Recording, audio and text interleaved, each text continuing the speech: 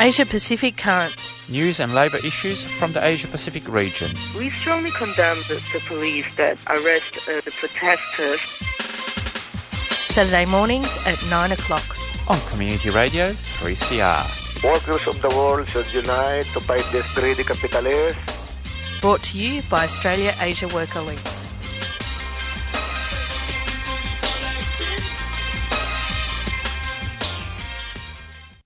Good morning and welcome to Community Radio 3CR Asia Pacific Currents.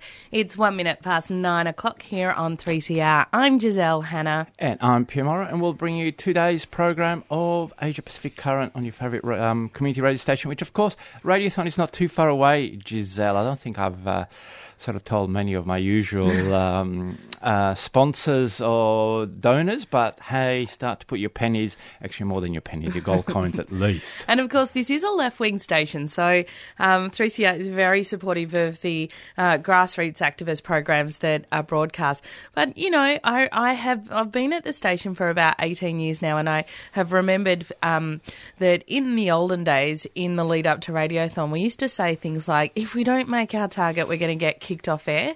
We've been told very, very firmly by the station that's really not true. However, listeners, if we don't raise our Radiothon money, we will be kicked off air, so please give generously. We'll be bringing you more information about how you can contribute to Radiothon, but it kicks off in a couple of weeks' time, so start saving those pennies. That's great. I didn't quite understand that, Giselle, but it doesn't matter. As long as people give money, that's fine. And on today's program, we'll have the usual news roundup and something slightly different. As people would know, I went to the Labour Start conference in Toronto, Canada a couple of weeks ago. So I'm going to be grilled by Giselle in the second half of the program. Yeah, I'm going to make it as painful for you as I possibly can. About whether or not it was a junket or I really did some work there. But don't despair. I will be up to the task. But that is in the second part of the program. First up, of course, all news right. from around the region. And some of our listeners, we do get feedback. Often we've got terrible news to give. And I understand that, comrades, but unfortunately often our class loses. But I do have, to start off, a piece of slightly good news. During the week, Lucky Akhtar, a union leader with the Garment Workers Trade Union Centre, was abducted in the middle of the night by paramilitary thugs, and that's in Dhaka, Bangladesh. Now, grave fears for her safety were held as repression of union and labour activists in Bangladesh is very common, and other union leaders have been killed in the past. Fortunately, her fellow workers mounted a strong campaign pressuring the government to release her. They actually surrounded a government building and they said they were not going to let anyone in or out until she got released. Lucky was released unharmed the next day, but does face new charges. The garment industry in Bangladesh is characterised by inhumane working conditions where global clothing companies make huge profits. So the fact that Lucky is still out there and she's still organiser, it's fantastic, comrades. Well done. Really does demonstrate the power of collective action, and we can stop anything if we unite. Moving now to Thailand. While repression against anti-dictatorship activists has been documented before, a recent report by Human Rights Watch has catalogued the full extent of repression by Thailand's military junta. Human Rights Watch found that since the coup in May 2014, over 1,600 people are being tried in military courts, while another 1,300 have been detained for varying periods of time by the military for re-education purposes. We've heard that expression before. Opposition to the military is steadily increasing, and last week around 1,200 health workers issued a statement calling for the end of military rule and immediate general elections. We've been raising and will continue to raise the demands: free all political prisoners in Thailand, abolish Article 112 and end the military dictatorship. I mean, it's great to see that the opposition is growing, but I think it might take a little bit longer. And we go to West Asia now, totally different, where the 15th of May, so about 10 days, not even 10 days, it was just over a week ago, was the 68th anniversary of Al-Nakba. The day in 1948 that officially marks the dispossession of Palestinians from their lands by Zionist colonizers. Over 500 Palestinian villages were affected then, and around 750,000 Palestinians became refugees in 1948. Events were held all around the world to seek justice and redress for the exodus, and showing that the Palestinians are still fighting. In Israel, interestingly, events to commemorate Al-Nakba were also held in the Negev desert, where dispossession of Palestinian lands continue to this day. In Pakistan, earlier this week, 5 workers employed at the Maxam plastic factory in the Karachi industrial area were sent to clean a chemical tank. They weren't provided with any specialised breathing equipment and they were killed by the fumes. Unfortunately, these are not the first deaths of this kind in the area, as there are many other similar plastic factories, some of which are illegal. These deaths are the result of a poorly organised workforce and non-existing health and safety regulations. Safety inspections have now been privatised. Only strong and independent unions can save workers' lives. That's right, and there's actually some interesting photos on the web about how they went into the tank. I mean, it was just incredible. We now go to a Palestinian story, and Giselle, I think I've mucked up the numbers, so just do the... we number these stories, but I think I did a bit of a mistake. So just go to the next number, whatever that one appears in your list. No problem, Pierre. I'm happy to make you look good on air. That's good. That's good. But seriously, though, we do have another bit of good news. So it's good that Mohammed Al-Qiq, who is a Palestinian prisoner in Israel.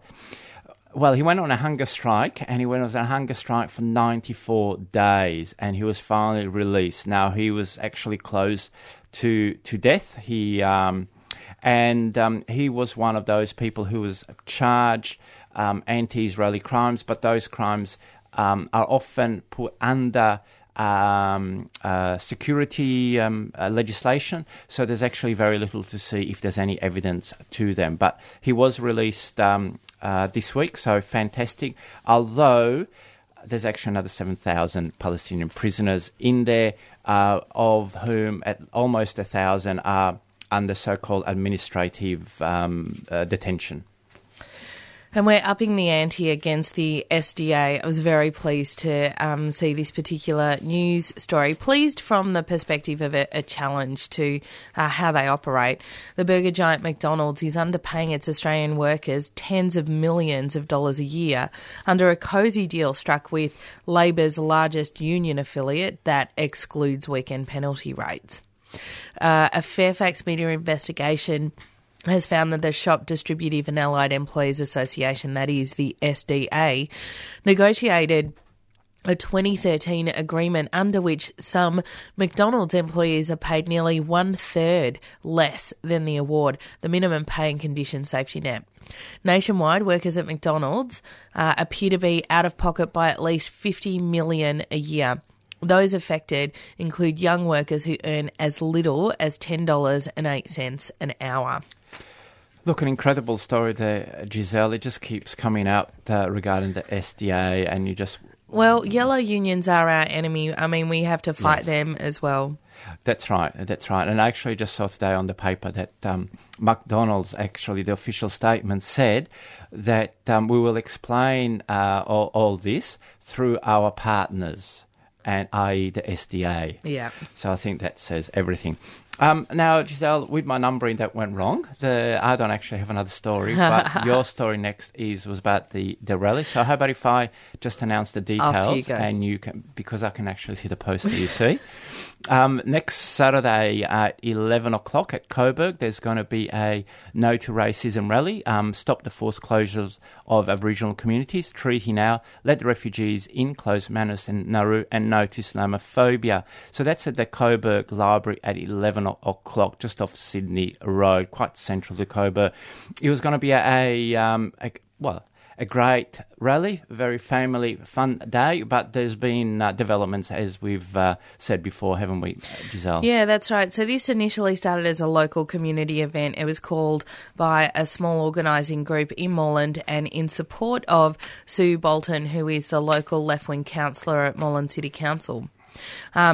Since then, the far-right fascist forces, including the likes of the UPF, the True Blue Crew and others, have threatened our ability, as in the left's ability, to mobilise around our demands, and we really can't tolerate a situation like that. So this is a really important event. We really need all of us out there. If we lose in Coburg, the chances of us being able to mobilise without opposition start to diminish. So we need to defend our space. This is no longer about defending this single rally.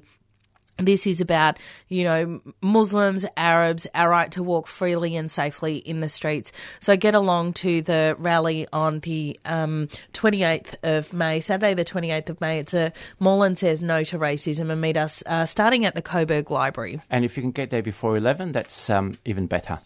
So it's talking about 11. It's just on 11 past 9 o'clock here. That's all that we have for our news items. We'll go to a short community announcement, and then we'll be back with Giselle grilling me about the Labor Start conference that was held a couple of weeks ago.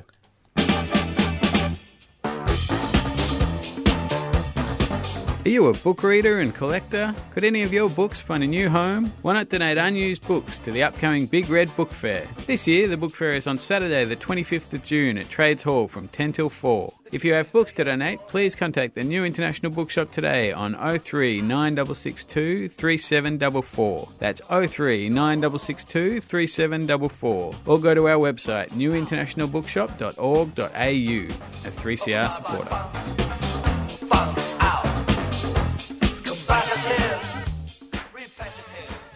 Hello, this is Archie Roach, and you're listening to good music on 855 AM on 3CR. 13 minutes past 9 o'clock here on Community Radio 3CR. This is Asia Pacific Currents. So Labor Start, for those of you who don't know, a website that catalogues news and information across the labour movement across the world, had its annual conference at the start of May, and AAWL was invited to participate and deliver a workshop around one of our flagship pieces of work, for want of a better expression, the Global Picket Line campaign work that we've been building for the last 8 years, actually, quite a long time. Pierre Moreau was delegated to present this workshop and attend the conference, and I'm going to speak to Pierre now about what happened and what it was like. Welcome, Pierre. Thank you very much. Always a pleasure to be interviewed on this flagship program on 3CR Radio. Did you like how professional I was? I thought you would very much enjoy that. I did. Thank you very much. Not everyone's going to know what Labor Start is, so why don't we start there? So firstly, what was the date that it first went live? As far as I remember, as far as I've been told... You weren't supposed to have the answer to that question. I see. Well, I was prepared. It was 1999. Wow. So it's been going for 17 years. And really, to give credit where it's due, I think when it first started as an email, internet, labour site, it was actually at the cutting edge of international solidarity. So that publicising workers' struggle around the world, it was great. The only thing, though, is that it has sort of remained that for 15, 17 years. The world has moved on, technology has moved on, but it has remained basically just an email platform to publicise a whole array of labour issues. And really, if you go on it, there's hundreds, so there's not even an ability to catalogue which ones are the most important ones. So, many of our listeners will be familiar with Labor Start, and for that reason I think it's important to talk about some of the controversies of Labor Start and why an organisation like AAWL would have accepted an invitation and then gone to speak. And most particularly, Labor Start's what looks like Labor Start's position on the occupation of Palestine. Well, that's an interesting question, Giselle, because it did come up in the conference, but it came up in a sort of lateral way. First of all, we were told a number of times that Labor Start does not take positions. Labor Start doesn't have any official position. So, but I have to interrupt you. Okay, so Labor Start doesn't take positions, except And look, I'm not a Maoist, but I do notice that any of the major campaigns by union federations across Asia, which is where we're most familiar, that where those labour centres are run by Maoist-leaning communist parties or whatever, those stories don't end up on the Labour Start website. So maybe they don't take a position, but that exclusion-inclusion thing is very much the politics of the website. All right, let me rephrase that. Labour Start doesn't take any positions, but from an outside, and I did ask a few questions when I was there, it also seems a bit hard what the actual decision-making processes of the website are. And it would seem that the founding member, Eric Lee, still has a lot of power within that organisation. So I accept what you said, but so let's get back to the Palestinian. So I went to a forum run by Iranian labour groups, and what they said at that forum was that Labour Start ran a campaign in conjunction with Education International to free Iranian teachers. Within Iran, the labour groups within Iran didn't actually publicise or run with the Labour Start campaign because of the position of Labour Start on Palestine and support for Israel. That was said at this panel. Then Eric Lee was actually on the panel, and he stood up and said, "I don't know how you could say that. We support the Palestinians. I support the BDS, the boycott disinvestment campaign, and I support a two-state solution for Israel." And the exchange got a bit heated. But that was the end of it. There was a workshop on the BDS at the conference, but it was at the same time as there was a workshop on Chinese trade unions. So I had to choose, and so I went to the Chinese trade union workshop. But I got told that nothing else was said at that workshop about Labour Start and Israel and Palestine. So for anyone who was there, and I saw a number of people, it was a bit like, what does this all mean? It was never quite fully explained. So Labour Start is it's a website that basically posts a lot of news and information, as we said, about labour disputes in the world. Additionally, it's got this platform for internet-based campaigning. So given that's what Labour Start is, what's the point of a conference? What happens at a conference? What is the outcome of a conference by this web platform? That's an excellent question, Giselle. Well, it was advertised as come and talk and discuss about international solidarity campaigns and where we were. So it was, the theme was interesting. So when I got there, I think the organisers, were struggling to trying to put the conference together, all the various things, which often happens at conferences. There's always more things that you can do. But I found, and I talked to a couple of other people who were there internationally, that somehow the theme got lost of it. There were all these panels and workshops, and it just seemed to be like whoever got there sort of spoke on their thing.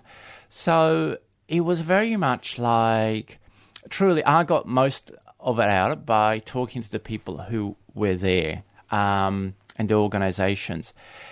And so you sort of really went out and left, yes, why would you call this conference? There was no real debate about how good or how bad or how Labour Start is going, how good, internet emailing is, what else can be done about international solidarity, what other ways that can work that people want to try, how best should the connections be made. If any of that was discussed, it was basically between individuals, but there was no focus, which, looking back at it, and again, I talked to a number of people, and we all came back with and said, what was the objectives of the organisers? Because it certainly didn't appear very clear to us. It wasn't clear to us what their objective was, and really, it was a bit of a shame because conferences around international solidarity are not that many around. It's, what you're describing is not that uncommon. I think it takes a real skill and a massive, broader political project to pull off a conference of that size that actually has outcomes and is effective and produces results.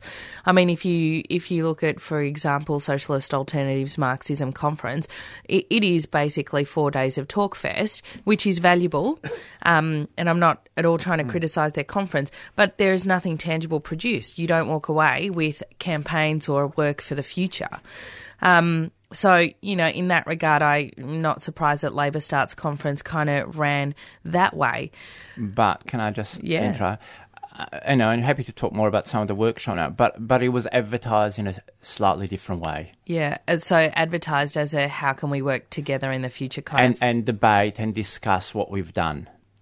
I'm interested to know how genuine the participation was from trade unions. Were there unions, official unions represented from across the world? Also, it was pitched as an international conference. How international was it? Or was it very North American? Look, there were.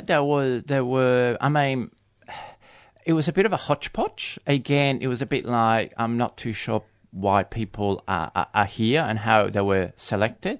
It seemed there were I think Labor Start's got a lot of connections within Africa, but most of the Africans delegates were told couldn't come.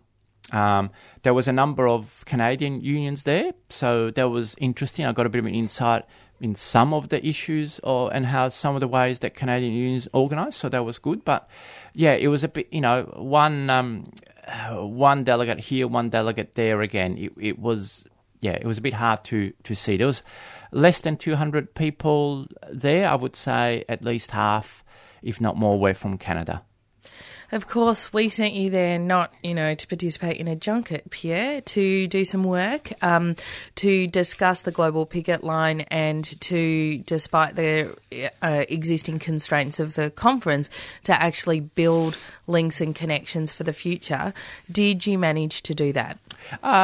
Yes, I gave the Global Picket Line a workshop. There's about a dozen people there. There were a lot of questions, actually. There's so many questions that I never quite managed to finish what I wanted to do. I think came back with some interesting ideas and different perspective from people, and we're going to have, in early June, we're going to have a meeting about the Global Picket Line. So I think somewhere we can repackage it somehow. No, but I've got ideas. But people can see the value of basically of horizontal organising of workers. But again, it would have been better to have had more time and had people, other people's experiences, talk about the past and the future. But yeah, it was just one workshop on that. And for the conference itself, how did it end? How did it conclude? And what are the future or next steps, so to speak? Look, I don't... Look, in the end, the workshop started to run over time. And so I got to the end panel like halfway through it. So, but I didn't hear that there was any resolution because Labor Start doesn't have any position. So there weren't any real resolution, which was part of like what were you aiming for. But just to step back in terms of what I learned, like I had great discussions with Iranian labour activists. They're really well organised. I went to a panel of from the Hong Kong Confederation of Trade Unions, and they're really interested to expand the international solidarity and working with unions around. So that's great. I also saw that overall, again, from a little bit I see, the issue of migrant workers in Canada is very big there as well. And I would say they're slightly more advanced in how they cope with it than here. For instance, there was one union that has managed to get in the EBA with their company, that the company, once they bring temporary migrant workers in, helps them to get permanent residency. And it seemed that so far out of a workforce about 1,500, half of them have got PR.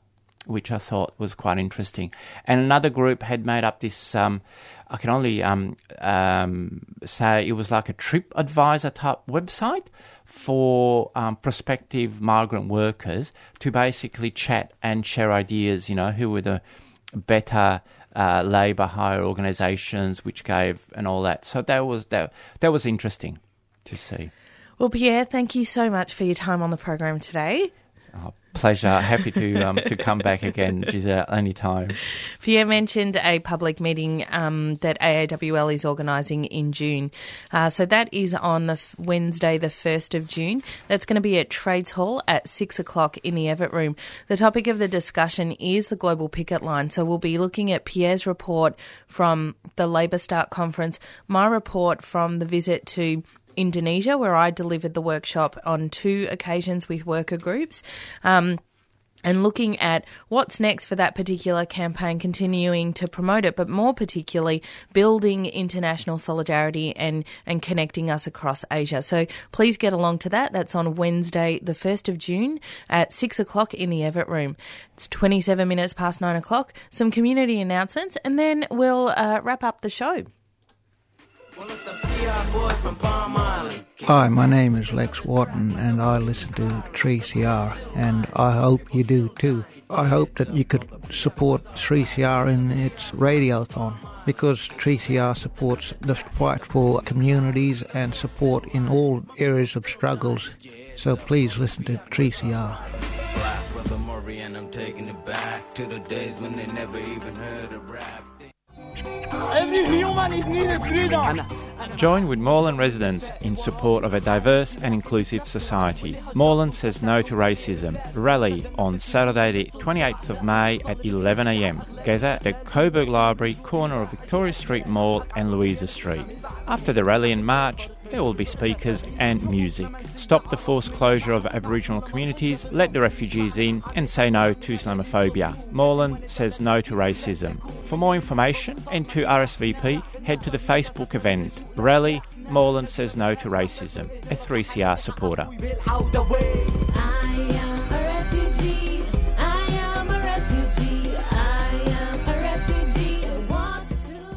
Hi, this is Liz Stringer and you're listening to the mighty 3CR on 855 AM and digital radio, 3cr.org.au. That was a nice announcement, Pierre, that you played. Were you just missing the sound of your own voice, were you? You can never have enough of your own voice, Giselle. You should know that. How many hours are you on this station, Giselle? That was really not necessary, wasn't it? 28 minutes past 9 o'clock. Thank you, listeners, for tuning in. Please do get along to that Moreland anti-racism rally on the 28th. I know we keep pushing it, but it's really, really important. We will be back next Saturday from 9 o'clock with more news and current affairs from the Asia-Pacific region. I'm Giselle. And I'm Pierre Morrow. Stay tuned for 3CR and the Palestine Remembered program coming up straight after this community announcement.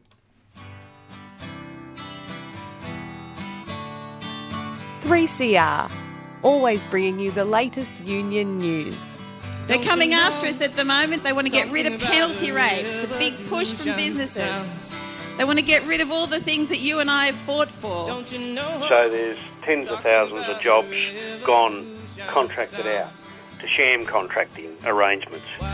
On 8:55 AM and on the web, 3cr.org.au.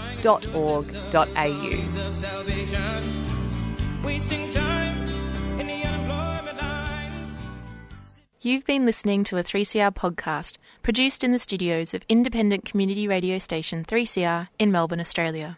For more information, go to allthews.3cr.org.au.